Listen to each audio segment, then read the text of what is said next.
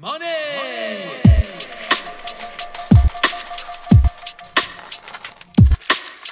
What Your Bank Doesn't Tell You, a podcast by You Mushroom.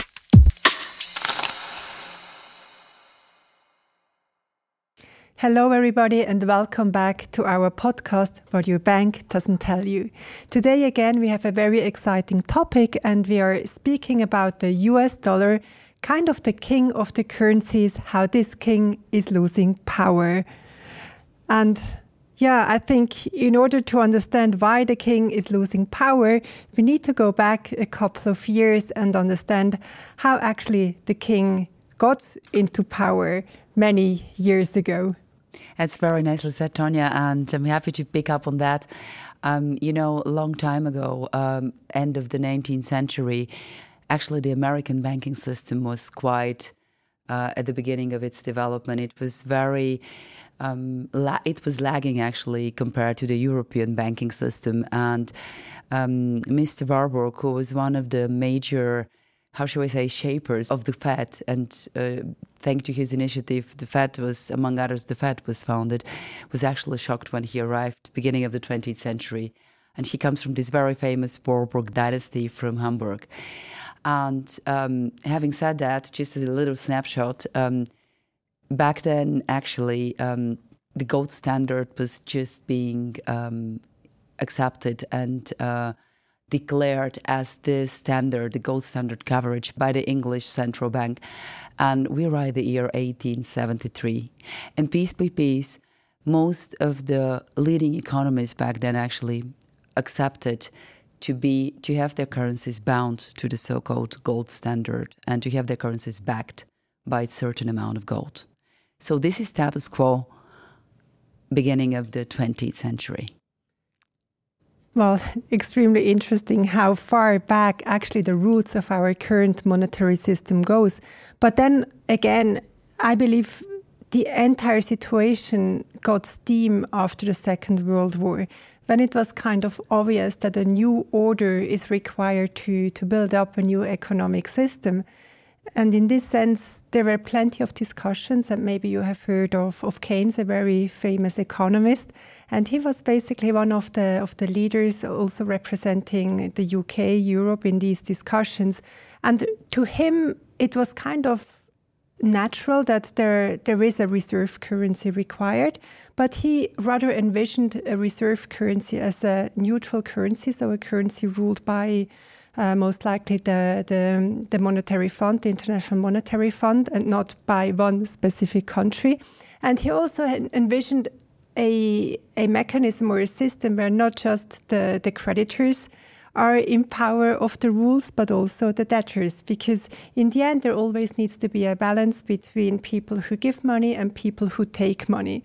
But as we know, everything ended up slightly differently. It did. And apparently the biggest problem was that, speaking of gold, by the way, the country is very easy already during the First World War, and not to mention the Second World War, actually started abandoning the backing to gold. Obviously, in times of what we call necessities or emergencies, or in order to boost growth, or obviously to finance war. So every time there was a major event or there was something going wrong with the economy, it was a very cheap excuse, or maybe not that cheap, but it looks like post factum. It's always easier to comment when something has already happened. So they would find an excuse to actually drop and abandon this disciplining rule to be backed to gold, because in essence what it does, if you're issuing a currency as a central bank, and by then all the central banks were the ones who were actually in charge of the amount of money which was in the economy. It wasn't like that before the new economy period, but we're speaking about the 20th century. So whenever you're actually in a situation to issue currency, if you have something which you're referring to, as in the case of gold, it's actually establishing a rule. It means that there is a rule established which disciplines the people who are in charge of the money amount, how much they can issue. And if they don't follow certain rules, if they kind of abuse this opportunity to create money in order to facilitate maybe excessive growth, or in order maybe to pursue some kind of a colonist policy, etc., then obviously the punishment would be, among others, inflation. And it's interesting to see, once the Second World was over and once even the US in 1933 abandoned the gold standard, they easily actually, at a point of time, back then in 1933, they came to a point where they would actually even prohibit the ownership of gold on a private basis. To that extreme it went, actually. So after figuring out that the old system prior to the end of the Second World War was not functioning really, the question was, how can we find a system which would create stability worldwide? But now you can even argue, if you as a country, if you abandon the gold standard, it's your own problem, because then your currency is getting less stable and maybe you are getting more inflation, as Luba mentioned before. But in the end, it's the problem of your own country, of your own economy. But now the situation after the Second World War is slightly different, because then, as mentioned before, a new standard was required, a kind of a reserve currency was demanded by the world. But then it wasn't implemented as a neutral currency as proposed by Keynes or some economists back then, but rather the US was the most powerful country and kind of the winning party after the Second World War. And they managed to establish the US dollar as a reserve currency. And suddenly the situation was completely different, because as a global reserve currency, not just the US was depending on this US dollar, but also the rest of the world. And I believe this was a real game changer in the way how currencies used to work. And the reserve currency was actually bound again then to the US dollar in order to make sure that this reserve currency can actually be exchanged by the various countries using this reserve currency and exchange it into gold at some point. But as we know, it came differently again. We all have heard, or probably most of us have heard, of this so-called Bretton Woods agreement, which was signed in July, I believe, 1944 by the 44 winning countries, or basically by the 44 major economic countries back then, which was actually the birth of the dollar as a world currency. And I don't think that people were aware back then, those governors of central banks and political figures who were signing this agreement, I don't think they were aware of actually what they have created. Or maybe they were aware, but they couldn't really change it, because the US was just the winning party in this situation and kind of the biggest economy, and just implying the rules onto everybody. But it's a guess. It is, yes, and it's interesting that 44 countries actually agreed, or 43 countries in that case agreed on that. And what is interesting with the Bretton Woods was it was established actually that the dollar would be the reference currency.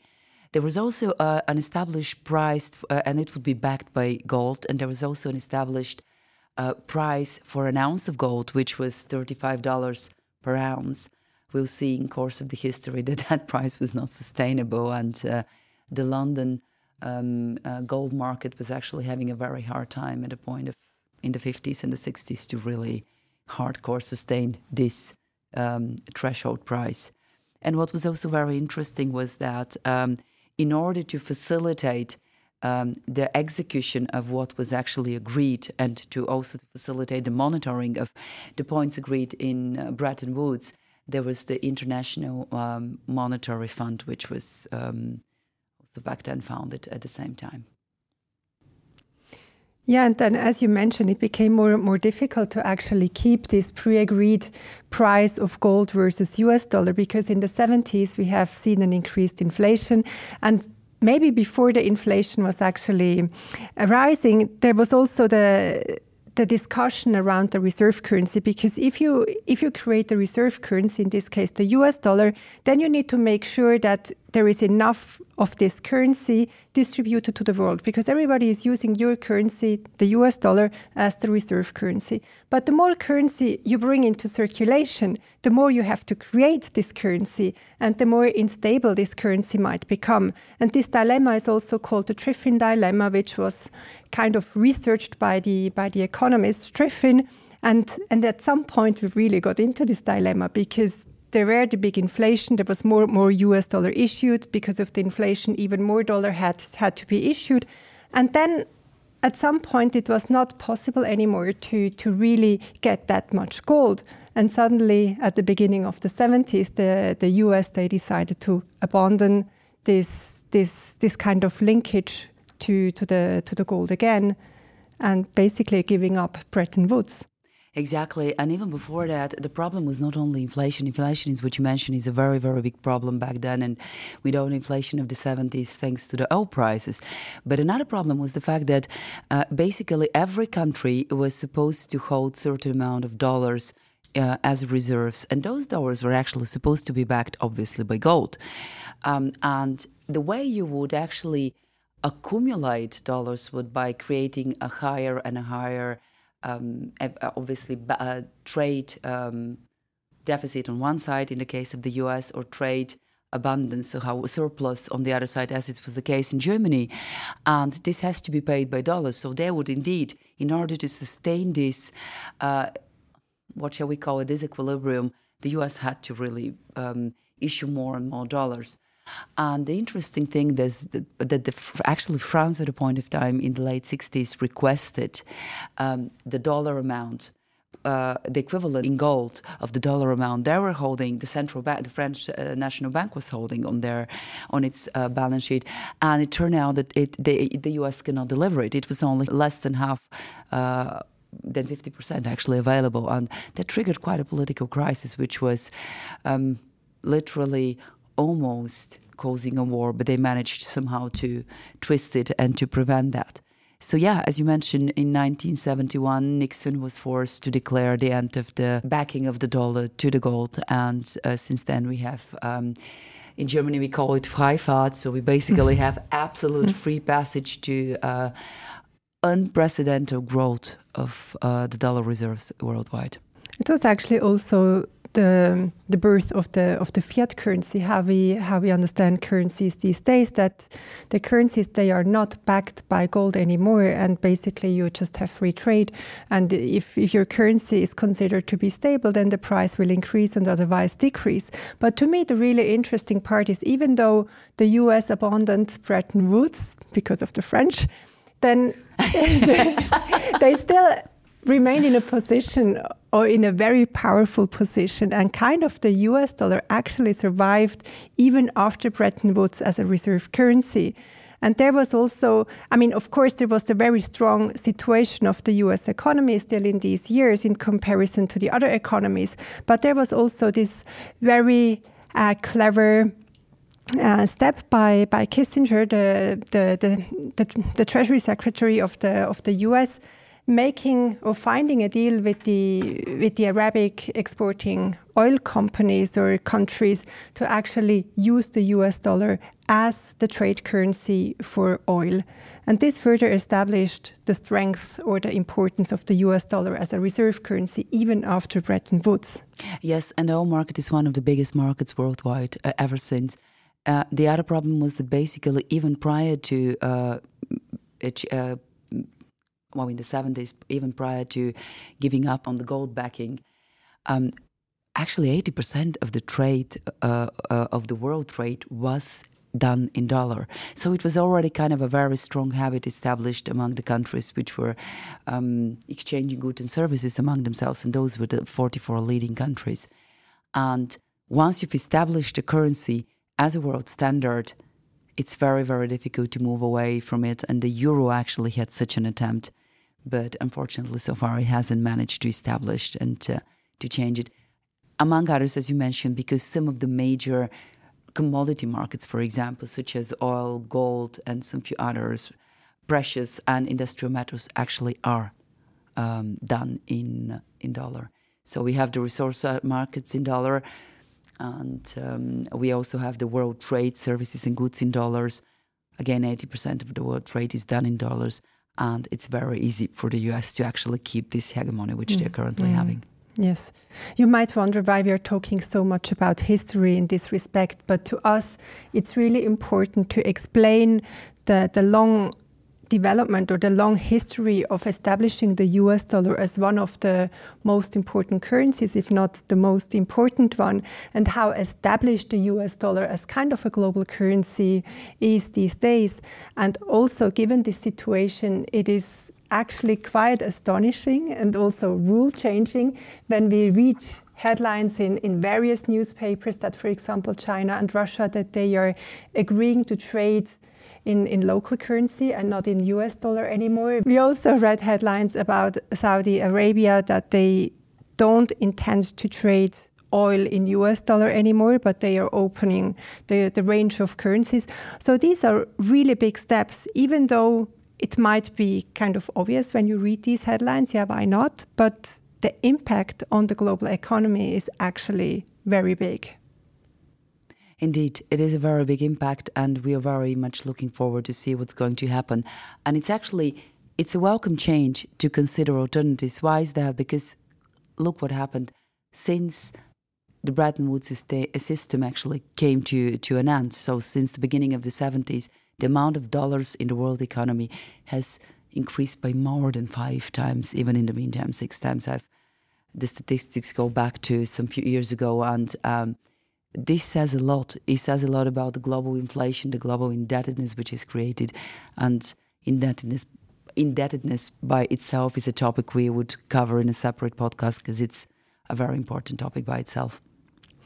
You might also wonder what the impact is on the US if they are losing kind of the privilege of the US dollar as a global reserve currency. And this is not to underestimate, because if you are ruling the reserve currency or the global currency, then you're actually in charge of all the rules in respect to this currency. So you can define, first of all, you create that currency, so you can create directly the global reserve currency, which is a big advantage on a standalone basis already. But then given everybody's using the US dollar, you are making the rules how US dollar can be used. You decide on sanctions, you decide on what's right and what's wrong, and this is not to underestimate. And given these politics around the currency might also be a bit exaggerated over the past month, this also motivated various countries to actually search for an alternative to the US dollar in order to do trade. Mm-hmm. It's true. And actually, it's pretty much as if I come and say this is now my currency is going to be the world currency, it's as if I'm sitting on a chair and I can print as much money as I want to, and that would be basically upon my saying what's happening with the global economy. And yes, it's a position which is dictating basically the rules of trade and the rules of exchange worldwide.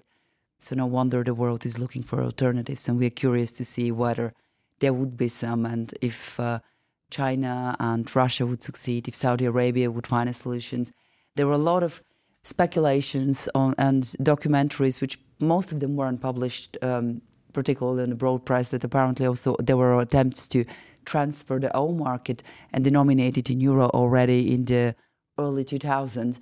And then the sequence apparently were a lot of wars in the Middle East based on that. So it's also a very political topic, and it's also a very highly sensitive topic for which potentially also addresses the world peace. But I would say we are living in very exciting times, and we can be extremely curious what's going to happen in the coming months or even years in respect to dollar. And in this respect, we also have actually 2 recommendations for you. So there is one book. It's called The Currency of Politics. It's published or written by Stefan Eich, a very young economist, which we can recommend. And then I think we have another one, no? The one is in German, but for those who read German, it's a beautiful book. It's called Das nächste Geld, and it's written by Christoph Pflugger, and we warmly recommend if you want to have a deep dive and understand how money is created, what's the history of it, and what's the current status quo. It's actually a beautiful overview. Yeah, I think this is it. If you have any questions, please write us at hello@youmushroom.com. We can also tease our educational program, what we are starting in May. There we also talk about history of money, and we explain in more detail how actually the various currencies and the political and financial system is working. That's it then on our side. Thank you very much for your attention, and we are really looking forward to talk to you again. Thank you. Bye-bye. Money!